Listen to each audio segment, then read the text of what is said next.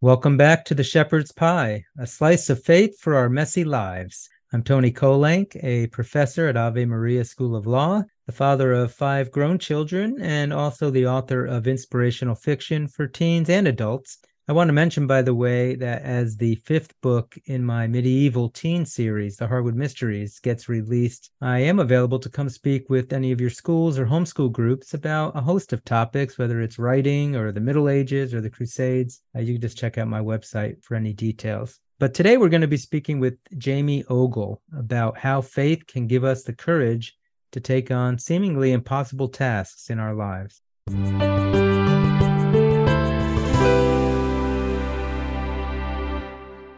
My guest today is Jamie Ogle. She's a homeschool mom by day, a reader by night, and a writer before dawn. She studied English and writing craft at Iowa State University. She's also a member of the American Christian Fiction Writers. She writes historical fiction that's infused with hope, adventure, and courageous rebels. Born in Minnesota, she now lives in Iowa with her husband and 3 children, where she can usually be found gardening, beekeeping, and tromping through the woods. Jamie, welcome to The Shepherd's Pie. Thank you so much for having me, Tony. Happy to be here. Tell us a little bit more about yourself, how you got into writing, and maybe even specifically how you got into writing historical fiction. I grew up just kind of enthralled with story and really surrounded by it. My grandparents were great storytellers. They fought in World War II and crossed Nebraska in a covered wagon and panned for gold in Alaska. And they just had all these just amazing stories, and they loved to share them. And so every time they'd come down for dinner, I just loved sitting at the table and hearing all the stories and just hearing them talk about their lives and experiencing these, the Great Depression and things like that, and living through that. It made history come alive to me in a totally different way. And so I was homeschooled. So when I was studying history and stuff, my mind would just be running with, oh man, I wonder what that smelled like or felt like, or, what that would have looked like. Their stories just brought history to life for me. And so I just fell in love with history, and historical fiction just kind of came from that. And then I was just a weird kid. I was always in a land of make-believe, making up my own stories and playing out in the woods and trying to be the hero. Who wasn't? That you just described my childhood too. Playing out in the backyard with sticks, shooting at trees, and pretending I was climbing trees like Legolas in The Lord of the Rings or something. Your latest book here, as we're heading towards Halloween and All Saints Day, it's actually a book that deals with a very popular saint that we probably have all heard of, Saint Valentine. And of course, your book is called Of Love and Treason. So why don't you tell us a little bit about why you decided to choose Valentine of everyone in the world to write about? Well, that sort of came from me not liking Valentine's Day and thinking it was just dumb and super commercialized, and I don't need a holiday to tell me to buy something for somebody. That's just silly. And, I was just trying to justify myself and these thoughts I had. And so I was like, fine, I'm just going to look up and see what it's really about. And then I can just tell everybody how dumb it is, right? So I started digging into Valentine's Day and, his stories and all the different stories about him that are sometimes conflicting, but, still have threads of the same story running through them. Just kind of got captured up by that story and was like, okay, well, how does this fit into the Roman Empire? Why is this story such a big deal that we're remembering it so many years later? And the deeper I got into it, I was just, I had to start writing it down. And I started by looking for the novel. Like, somebody has made a novel out of this, or a movie or something. Like, this is amazing. And I could not find one. And so just the scenes and conversations and little bits and pieces just started popping into my head, and started writing them down. And then it became the really long first draft of this novel. So Valentine is in Rome around 270 AD. Mm-hmm. And you said you went looking for information about him. What do we know about him as far as, where do we go to find that information? Is there anything from his time period that tells us about him? Yeah, so there's nothing from his time period. He didn't leave any writings. No contemporaries mention him. And he's really not mentioned in history until it's in the late 400s when Pope Gelasius started Valentine's Day. And so that's kind of the first real mention in history that we have of him and his stories. And so if you kind of look around, there's not really anything hard and fast written about him even then. It was just he was a priest or a pastor or a church leader who married people against the emperor's marriage ban and fell in love with a jailer's daughter who was blind, and there's a miraculous healing there. And so then there's all these conflicting stories of, well, how did that go down? And so that was really fun to kind of piece together and pull apart and like, okay, how do these legends, these bits and pieces of story match up with, the history of the Roman Empire, the culture of Rome at the time? How could these pieces of story be true? And kind of working them in together. So did you ever figure out why Rome would want to ban marriage, and what kind of marriages were they banning? The lower soldiers in the Roman army were banned from being like officially married.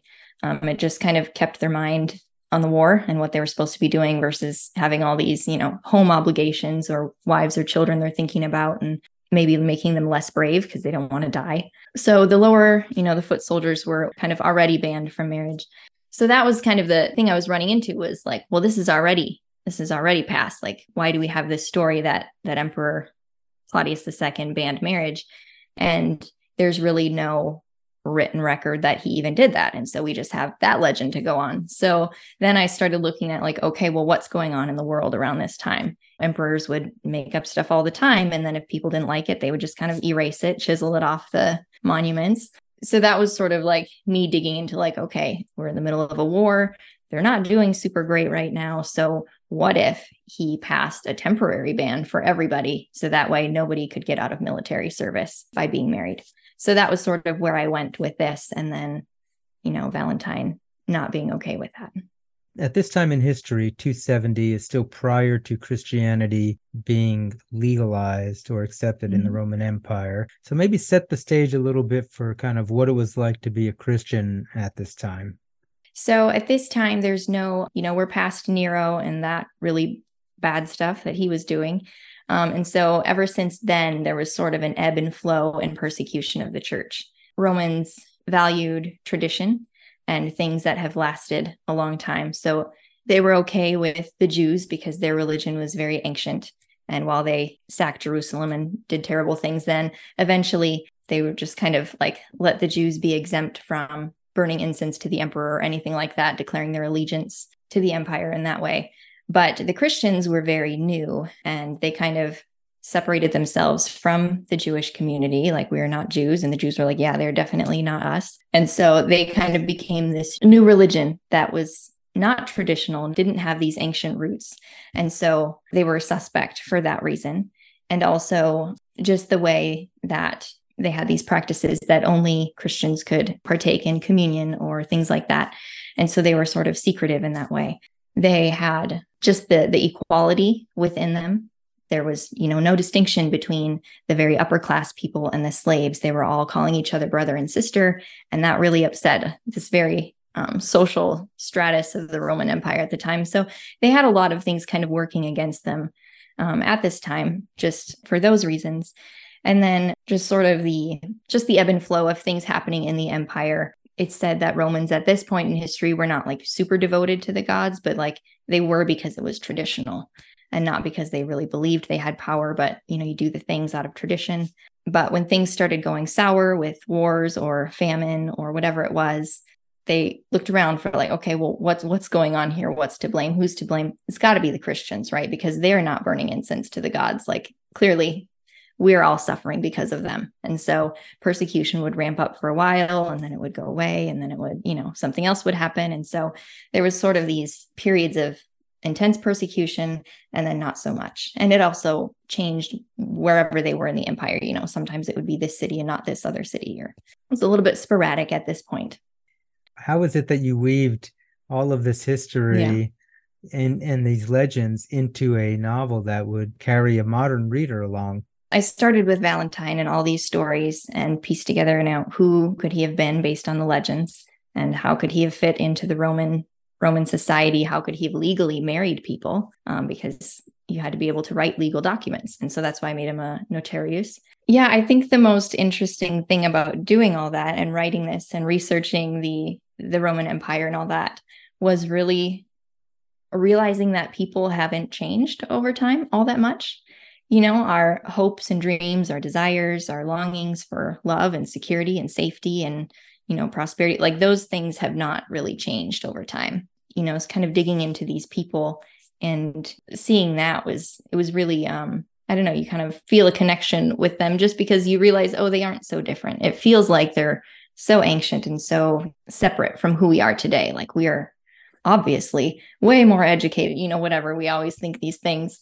And then you kind of dig into who they are and realize, oh, we're not all that different. And so I felt like, yeah, the issues they're facing then, the issues of, just courage and standing up for what you believe in and, when it's not popular, that is something we're dealing with all the time, even now. Yeah, actually, in some ways, this topic, since he's really defending marriage, is really what you've got. Somebody who's defending the dignity of marriage at a time when the state is attacking it. It's quite current, actually, right? I mean, the marriage wars, as we might want to call them, that have been going on, and in the world the last several years, have led to a lot of Christians, I think, having to take a stand that has gotten them into some trouble. So we're going to definitely want to talk about that because that's, one of the reasons that we're here is to kind of talk about how our faith helps us to face those hard times. In fact, I was noting in your author's note, you mentioned times will come in our lives when we need to take a stand and risk something in the process. The questions Valentine faced are the same ones we face today. Will we choose to follow God? Is God worth the risk? I guess putting yourself into Valentine's shoes, how did you see faith working with him? I'm assuming things don't turn out very well for him in the end. Yeah, I mean, I guess if anybody looks up the legends or knows the legends, Christians in Rome, it's a pretty, you sort of know the ending just from there, but it's the whole idea of, do we trust God when he answers prayers the way we want him to? Is that the only time we can trust him, when we can, when he gives us that yes that we want? Or can we trust him when the answer is no? And I was sort of wrestling with that in my own life as I was writing this book. I had most of it written, I was getting to the end, and then things started happening, and I was praying for one thing, and God said yes, and it was amazing, and then he said no, and it was like, it was crushing. It was really crushing. And so I was sort of wrestling with the same things, like, okay, I could trust you a little bit ago when you said yes, and like I was super excited about that, and now you're saying no, and now I have to decide, are you still good? Can I still trust you? Can I move forward knowing that you're good and you're going to work this all out for the good in the end, even if I can't see it, if I don't know what it is? And so I was sort of wrestling with that at the same time as writing this book and realizing, oh my goodness, we're in the same struggle at this, very different, circumstances, but still that same issue of God's sovereignty and trusting him through the hard times as well as the good times.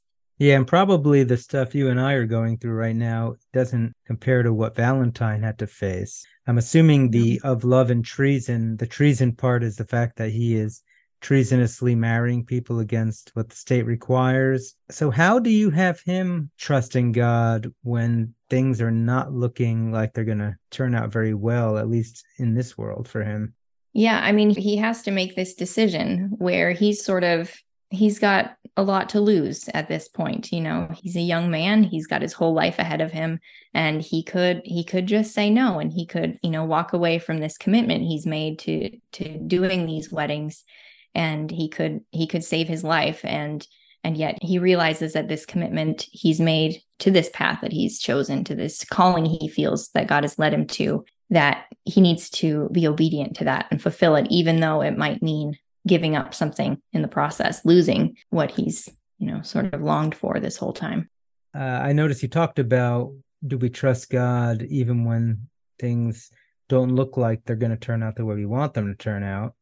And that reminds me of, in the Old Testament, Shadrach, Meshach, and Abednego going into the fiery furnace, and them saying to Nebuchadnezzar, well, even if God doesn't save us, we're still going to praise him, or whatever they say. Was that part of your inspiration in this? Oh, for sure. I love that story. And yes, what they say is even if he does not, he is still worthy of our worship. We are still not going to bow down to your statue. That sort of, it's kind of reckless courage almost, and reckless faith, but so powerful.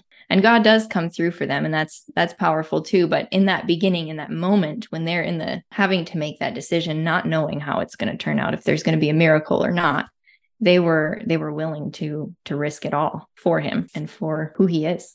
I know as an author, when I'm writing my stories and I'm trying to struggle with some of these same concepts, I always try to make it relevant to my life. I think about in my own life where I failed or where I've seen other people succeed or fail. Were you inspired by Valentine as you were sort of putting this story together to follow his examples at all? I mean, did it have any impact on your own life? For sure. I mean, I wrote this, well, I'd written first drafts and I was really, really revising it and honing the story into what it is during COVID.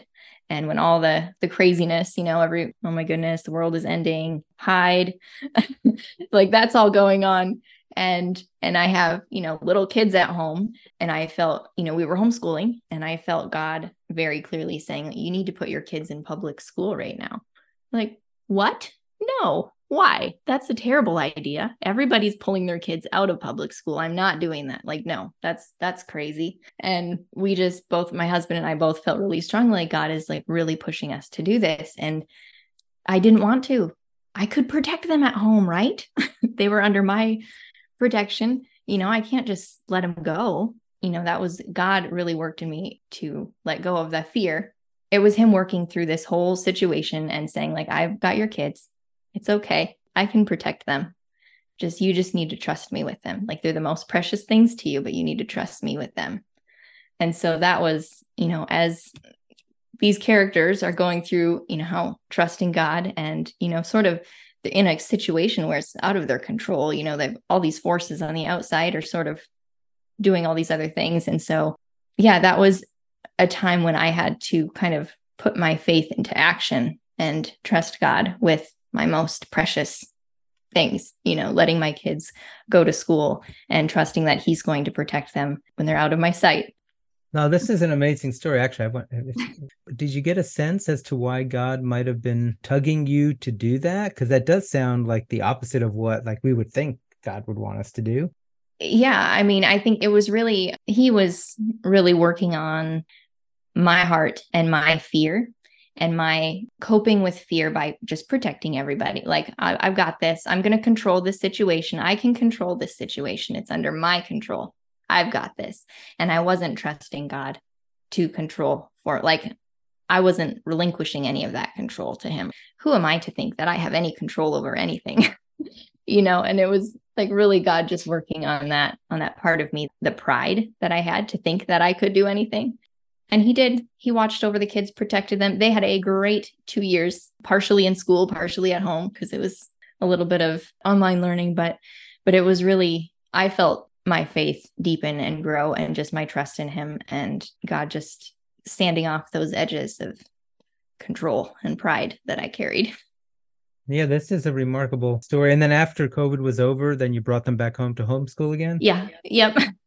So in the meantime, as you're going through this, you're also juggling with Saint Valentine, coming to terms with, hey, I'm going against the state.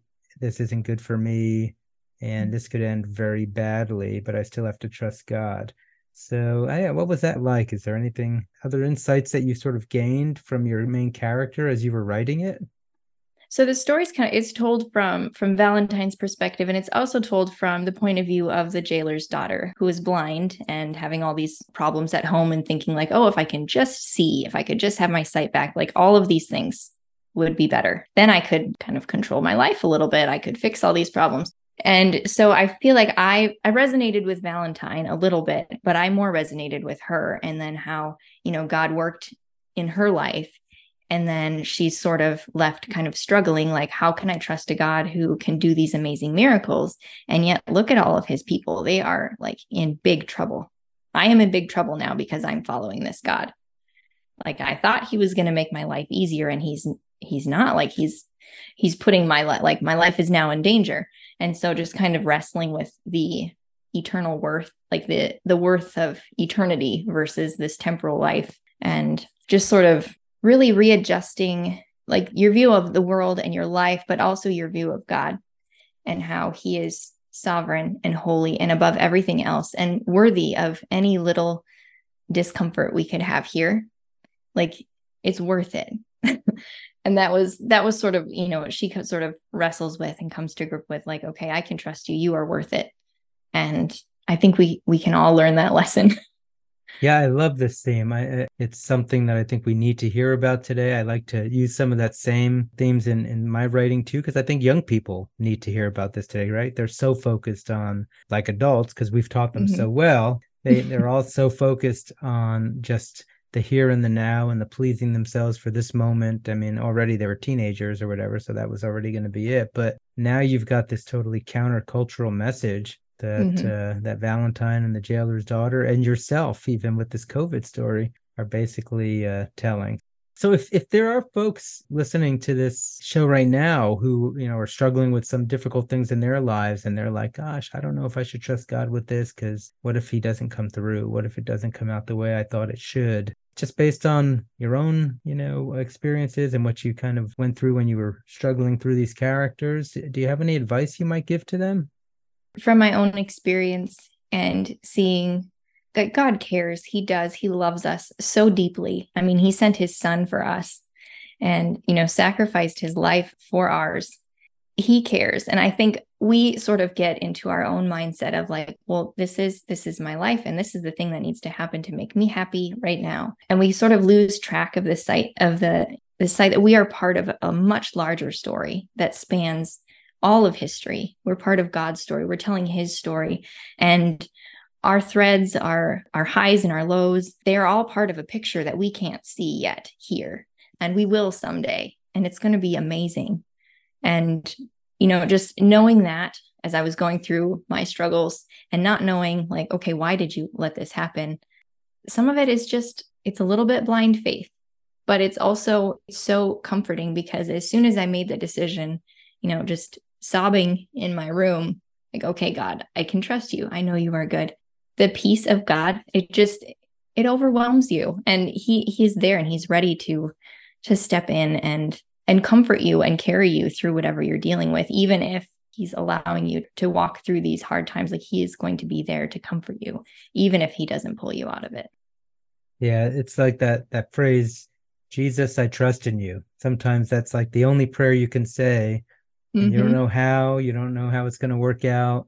You just have to trust. And then however it works out, you realize with hindsight, as you were talking, I was thinking about actually something one of my characters says in one of my books when he's thinking about the Old Testament and the Israelites in Egypt, where they were enslaved for 400 years. And I was thinking, how many generations of Israelites were slaves, not ever knowing what was going to happen to them, that they were going to be saved, and they went and lived their whole lives in slavery, never knowing that God was going to save them. Like, what would it have been like living in their shoes when, or in Babylon? That was only 70 years. So, I mean, one generation or whatever. But, when, like you said, when you take a step back and you look at it from the, lens of God's eye as much as you can, right, of all of history.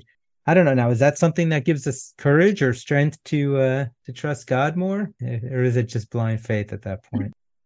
I think so. I think that's why we have these stories in the Old Testament. We have all those stories in the Old Testament. We have the stories of Joseph and Daniel and Shadrach, Meshach, and Abednego, and they're going through terrible things. They're taken away from their homes, their families.